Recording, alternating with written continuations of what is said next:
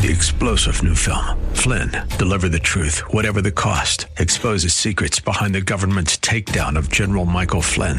Flynn knew what the intel world had been up to. He ordered the first audit of the use of contractors. This set off alarm bells. He told the truth. He was the most dangerous person for Donald Trump to hire. They had to get rid of Flynn. Flynn, Deliver the Truth, Whatever the Cost. Available now. Watch it today. Go to salemnow.com. salemnow.com.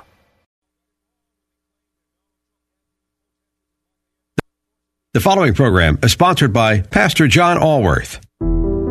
Christ didn't simply heal a paralyzed man. He transformed him, both physically and spiritually. Those who are saved understand the very physical and spiritual relationship they have with Jesus Christ.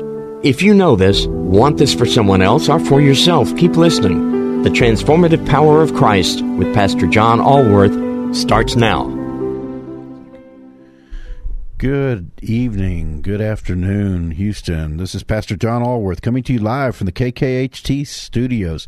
You know, we named the show The Transformative Power of Christ because we want you to experience that. I've experienced that in my life.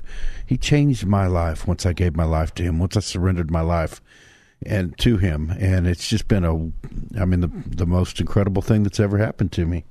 So, anyway, today we're going to talk about, the title of my message is, Jesus Wants Your Heart. Let me say that again. Jesus wants your heart. So, anyway, we're having some technical difficulties. I'm sorry for the pauses. But one day, before we know it, because this life is just a whisper, it goes by quickly. One day before we know it, we're all going to face one of two choices. We're either going to hear what the words in Matthew 25, "Well done, my good and faithful servant." And we want that'll be a joyous day when we hear that. But we're going to hear those words, or we're going to hear the alternative, which we're going to discuss in a minute. Hang on one second while I change headphones here. Okay. So, as I said earlier, Jesus wants to know what's in our heart. I don't think it's the headphones. Nothing's coming through in any of them. Yeah, it's something on the soundboard. Jesus wants to know what's in our heart. I'm sorry for the technical difficulties, folks. There's certain advantages to doing a live show, and sometimes there's certain disadvantages. And we're having a disadvantage right now, but that's okay. Please stay tuned, and we're going to get this worked out.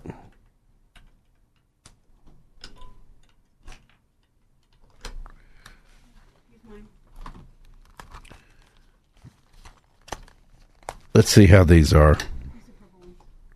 Okay. Well, nothing's coming through any of them. So I think it's on the board. All right. Well, we're not going to worry about headphones anymore. We're just going to talk. Anyway, Jesus wants to know our heart. So today, wow, that came through. Today we're going to talk about doing the right things for the right reasons. We talked about this at our church, New Covenant Church, Greater Heights, yesterday. And please, I'm so sorry for the delay, but we're on track now. And, you know, we can do the right thing for the right reasons, or we can do the right thing for the wrong reasons. I'll give you an example. We can help an elderly person across the street because we see that they're lost and they seem stranded, and because we just want to help them because, you know, it's in our heart to help them. Or we can help an elderly person across the street, which is the right thing, because we expect a tip. We expect them to give us a gratuity. That's the wrong reason. That's doing the right thing for the wrong reason. And if we're going to grow as a church, if we're going to grow as the body of Christ, if we're going to attract new people into the kingdom and show the light of Christ in our hearts, shine through us, then we've got to do the right thing for the right reasons. And in our church, we want to have the anointing and the blessing to be able to go out and change this city. We've come into the middle of the city as a church plant in a very difficult time. Because Jesus in Luke 19:10 said, the Son of Man came to seek and save the lost. And that's our mission.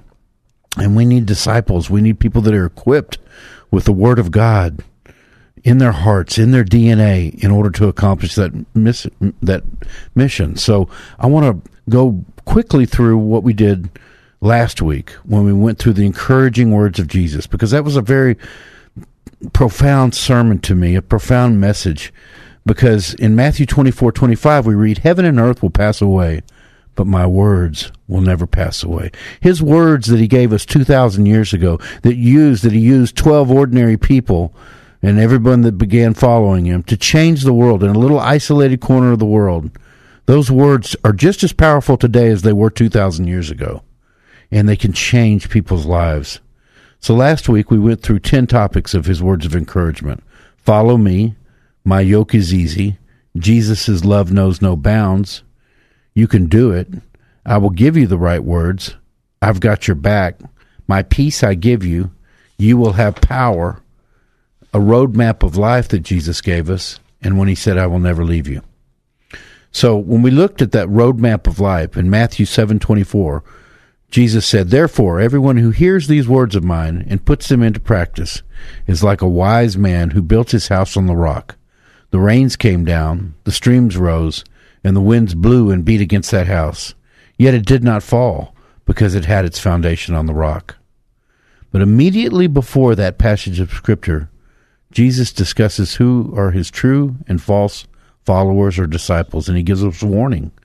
In Matthew 7:21 through 23, Jesus says, "Not everyone who says to me, 'Lord, Lord,' will enter the kingdom of heaven, but only the one who does the will of my Father in heaven." That's a critical sentence. Only the one who does the will of my Father in heaven. Are you praying in your life for his will or for your own? Because I can tell you, your own life is going to work out better when you're praying for his will and when you're trying to listen to his voice and live for his will than when we live for our own, because he's just smarter and better than us about what's good for us.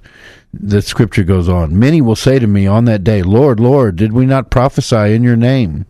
And in your name drive out demons? And in your name perform many miracles?' Then," Jesus said, "I will tell them plainly, I never knew you. Away from me, you evildoers." You know, to many people, this is a confusing Scripture. How can this be? These sound like amazing feats, prophesying, driving out demons, miracles. But Jesus called them evildoers. And why is that? It's because Jesus knows your heart. He was speaking to the Pharisees then, who said they were doing all these things, but they weren't doing them for the right reasons. They weren't doing them because they had goodness in their heart. They were doing it because they loved money. They loved to be judgmental. They loved to do all these things that made them look great. They were proud. They weren't doing what Jesus wanted for the right reasons. So how does Jesus know our heart? In Luke 16:13 through 15, Jesus, again talking to the Pharisees, said, "You cannot serve both God and money." The Pharisees who loved money heard all this and were sneering at Jesus.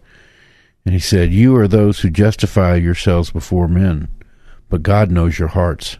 For what is highly esteemed among men is an abomination in the sight of God."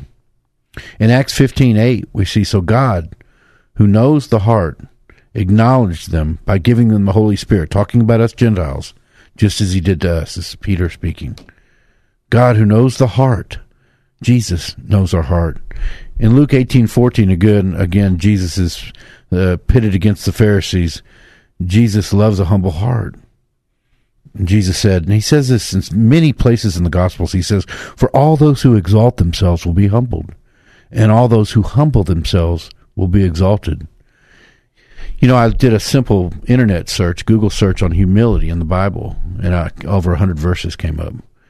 Jesus wants us to have a humble heart. You know, another confusing scripture is found in James 2:17.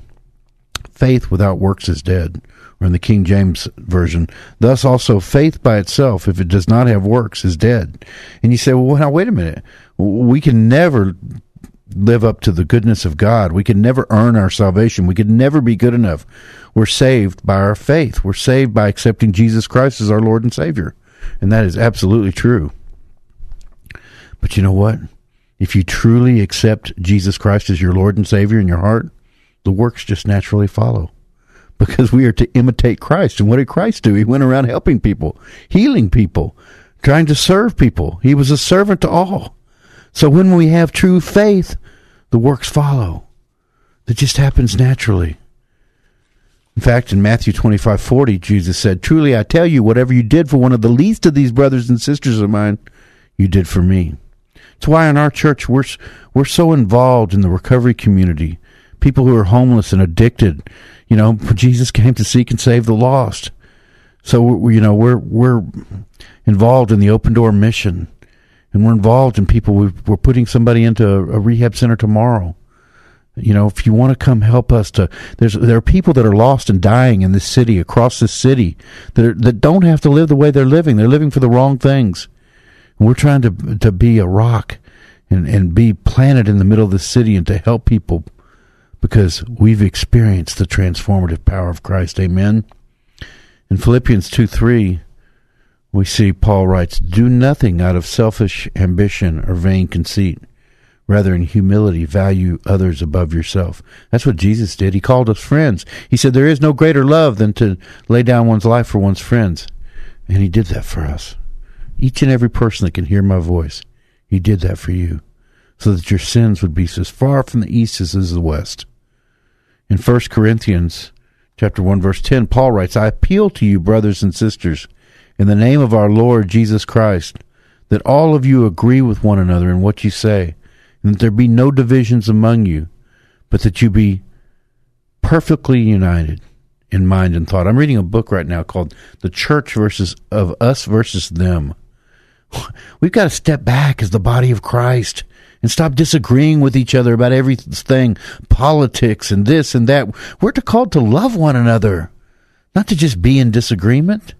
We need to believe that Jesus is the Son of God, that he came to the earth, that he died on the cross for our sins, that he rose on the third day to give us the promise of eternal life, and accept him as our Lord and Savior. And if we believe that, then we're united in faith. Divisions, the body of Christ. I read the other day that there are more churches closing than there are opening.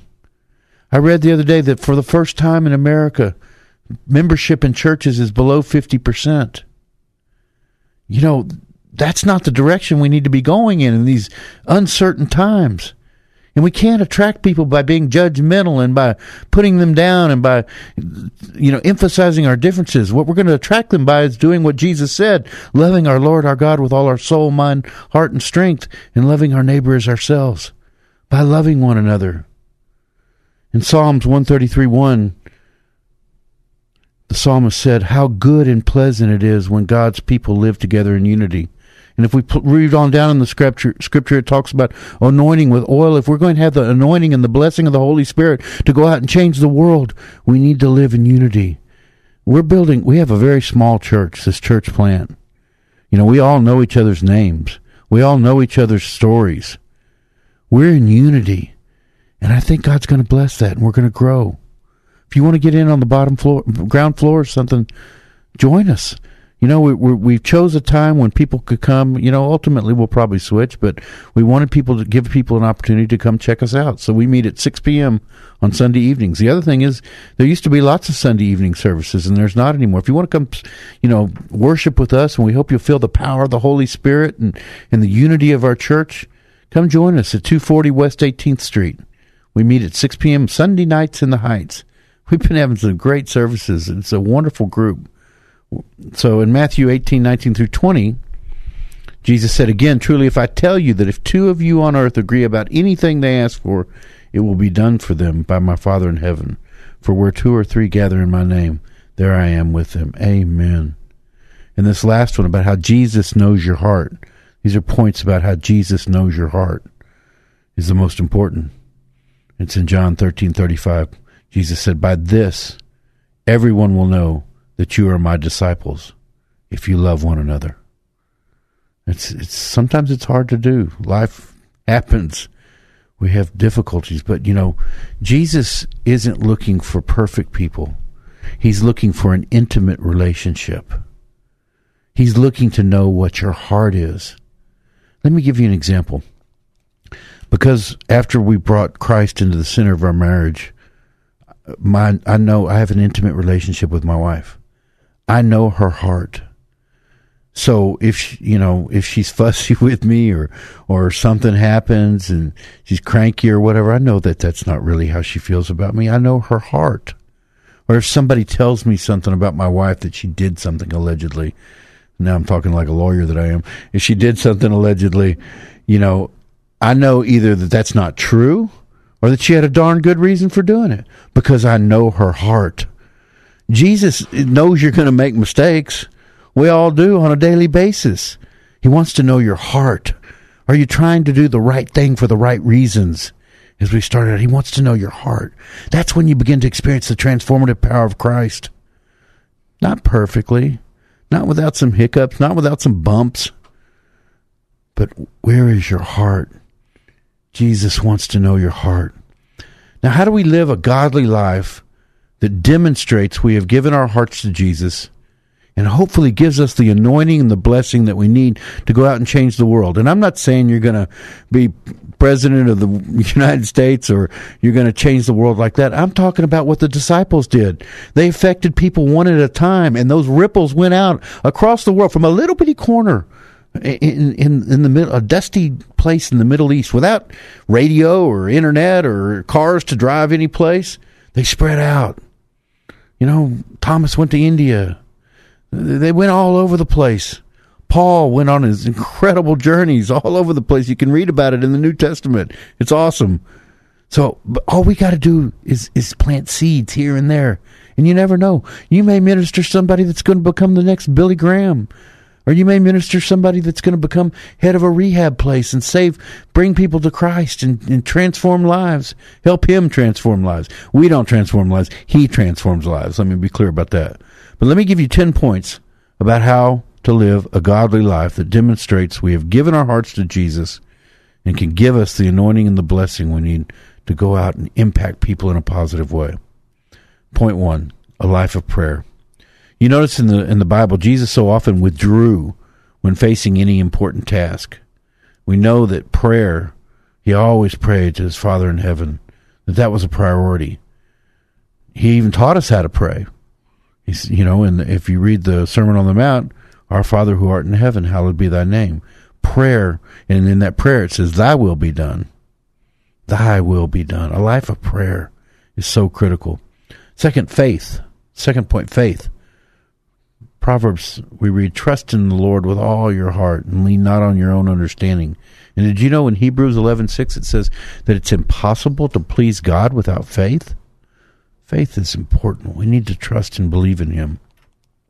Point number 3, meditation on the Word of God. Spend time with him. Romans 12:2, be transformed. Do not conform to the pattern of this world, but be transformed by the renewing of your mind. And how do we do that? By reading his Word.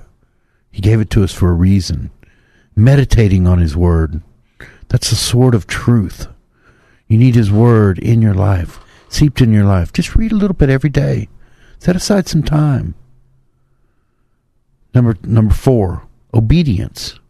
Jesus says throughout, particularly in the Gospel of John, if you love me, you will obey my commands. I used to think of that as differently, like a strict teacher or something. It's not that at all. It's that if we obey his commands and we live the godly life that he wants us to live, we live life more abundantly, just like he said in John 10:10. The thief comes to kill, steal, and destroy, but I have come so that they may live life and live it more abundantly. When I wasn't living for him, I chased all kinds of things, money, booze, all these things, and they never filled me up. But when I began to live for him, I began to experience that peace that surpasses all understanding. Is my life perfect? Of course not. But, I have him by my side. I know that I can deal with anything that comes along. So that's point number 4 is obedience. Number 5, invite the Holy Spirit into your life and depend on the Holy Spirit. Look to Jesus and to the Holy Spirit for everything you do in your life. Look to that small voice that encourages you, gives you discernment. That's number 5. Number 6, when you make mistakes, and you will, you're convicted, not condemned. So many people before they come to Christ or that have difficulty fully accepting Christ, they live in this cycle of shame and guilt and keep doing the same things like the Bible says, a dog returning into its own vomit. They live in this cycle of shame and guilt. That's not what Jesus wants for you. He told the adulterous woman, he said, where are your condemners? Neither do I. They're gone, and I don't condemn you either, but get up and sin no more. So you have conviction. You just don't even really enjoy it anymore. So you get any enjoyment from it. So have conviction, not condemnation. That's number 6. Number 7, giving, both to God and to your church and to others. You don't just give with money either. You give by helping them. That's when you really turn the corner. When you start helping other people, start realizing what your ministry is, what purpose God has for you in life, giving to God and others. Next one, these are all critical. Number 8, forgiving. Forgiving, we have a ministry called Break Every Chain, which meets at 901 Wilson Road on Friday nights at 7 over in Humble. And we had a young lady give her testimony a while back, and she talked about something that happened to her when she grew up, and it was not good.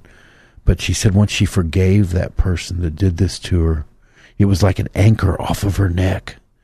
And it's freeing. When we carry around these grudges and resentments and everything, it doesn't really, the other person may not even know about it. It's just an anchor. And when we forgive, it's such a freeing thing. And let's not forget that Jesus says in the Bible, if you want your Father in heaven to forgive you, you need to forgive others. In fact, when Peter asked him, Lord, should I forgive 7 times? That seems like a lot to me. A lot of people would have a problem forgiving 7. Jesus said, no, 7 times 70.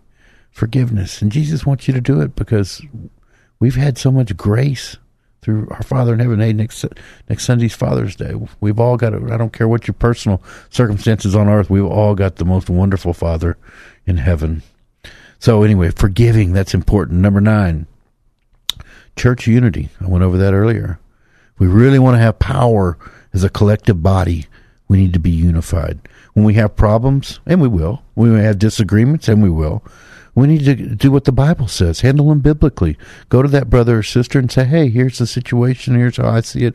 Here's what I think you're doing, or whatever. Not in a judgmental way, in a loving way. And then if there's still a problem, then you get a couple of other of the elders in the church involved. You do it in a biblical way. You come together. When we communicate, we can almost always work things out. It's when we don't communicate, when we don't have unity, that we lose the power, the anointing that we need to change the world. Number 10, witnessing. We're called to preach the gospel of peace, hope, and love to all creation. That's how the Gospel of Mark ends, and the Gospel of Matthew ends, telling, go out and make disciples of all nations. Jesus, that's where he said, and I will be with you to the end of the age, teaching them to obey everything that I have taught you. We all have an example, an opportunity to witness on almost a daily basis, not in an intrusive way, getting in somebody's face. Mostly, people don't just listen to what you say. They look at how you act. And that's how one of the main ways we can witness is to show the light of Christ through our lives, the love of Jesus Christ, so they want to have what we have, that peace that surpasses all understanding. So again, a life of prayer, faith, meditation on the Word of God, obedience, inviting the Holy Spirit and depending on the Holy Spirit, conviction, not condemnation, giving to God and others, forgiving other people, church unity, and witnessing. Those are 10 ways for Jesus to live your life in a way that Jesus knows he has your heart. And when he has your heart, love can cover up a multitude of sins. Jesus Christ doesn't want perfect people. He wants a relationship, and he wants a relationship with you. And I want a relationship with you too. And our church does. It's New Covenant Church, Greater Heights. We're a new church plant. We're in the middle of the city. We chose to start during a pandemic and come into the middle of the city. Not the easiest, but that's what God put on our hearts. Called us into the middle of the city. We're at 240 West 18th Street.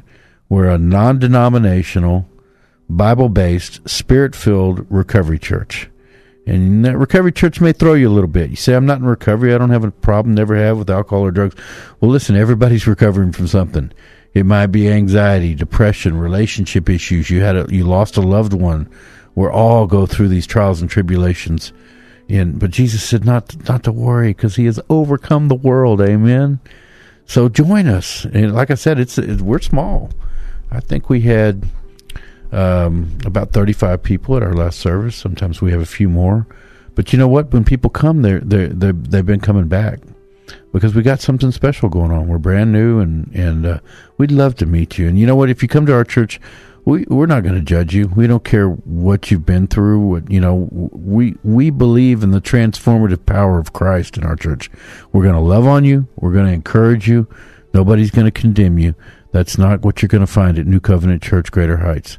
240 West 18th Street, 77008, in the heart of the Heights. We're a non-denominational, Bible-based recovery church, spirit-filled recovery church, loving church, encouraging church. Come join us. I'm Pastor John Allworth. We love you at New Covenant Church, Greater Heights, but more importantly, God loves you more than you can possibly imagine. Good night and amen.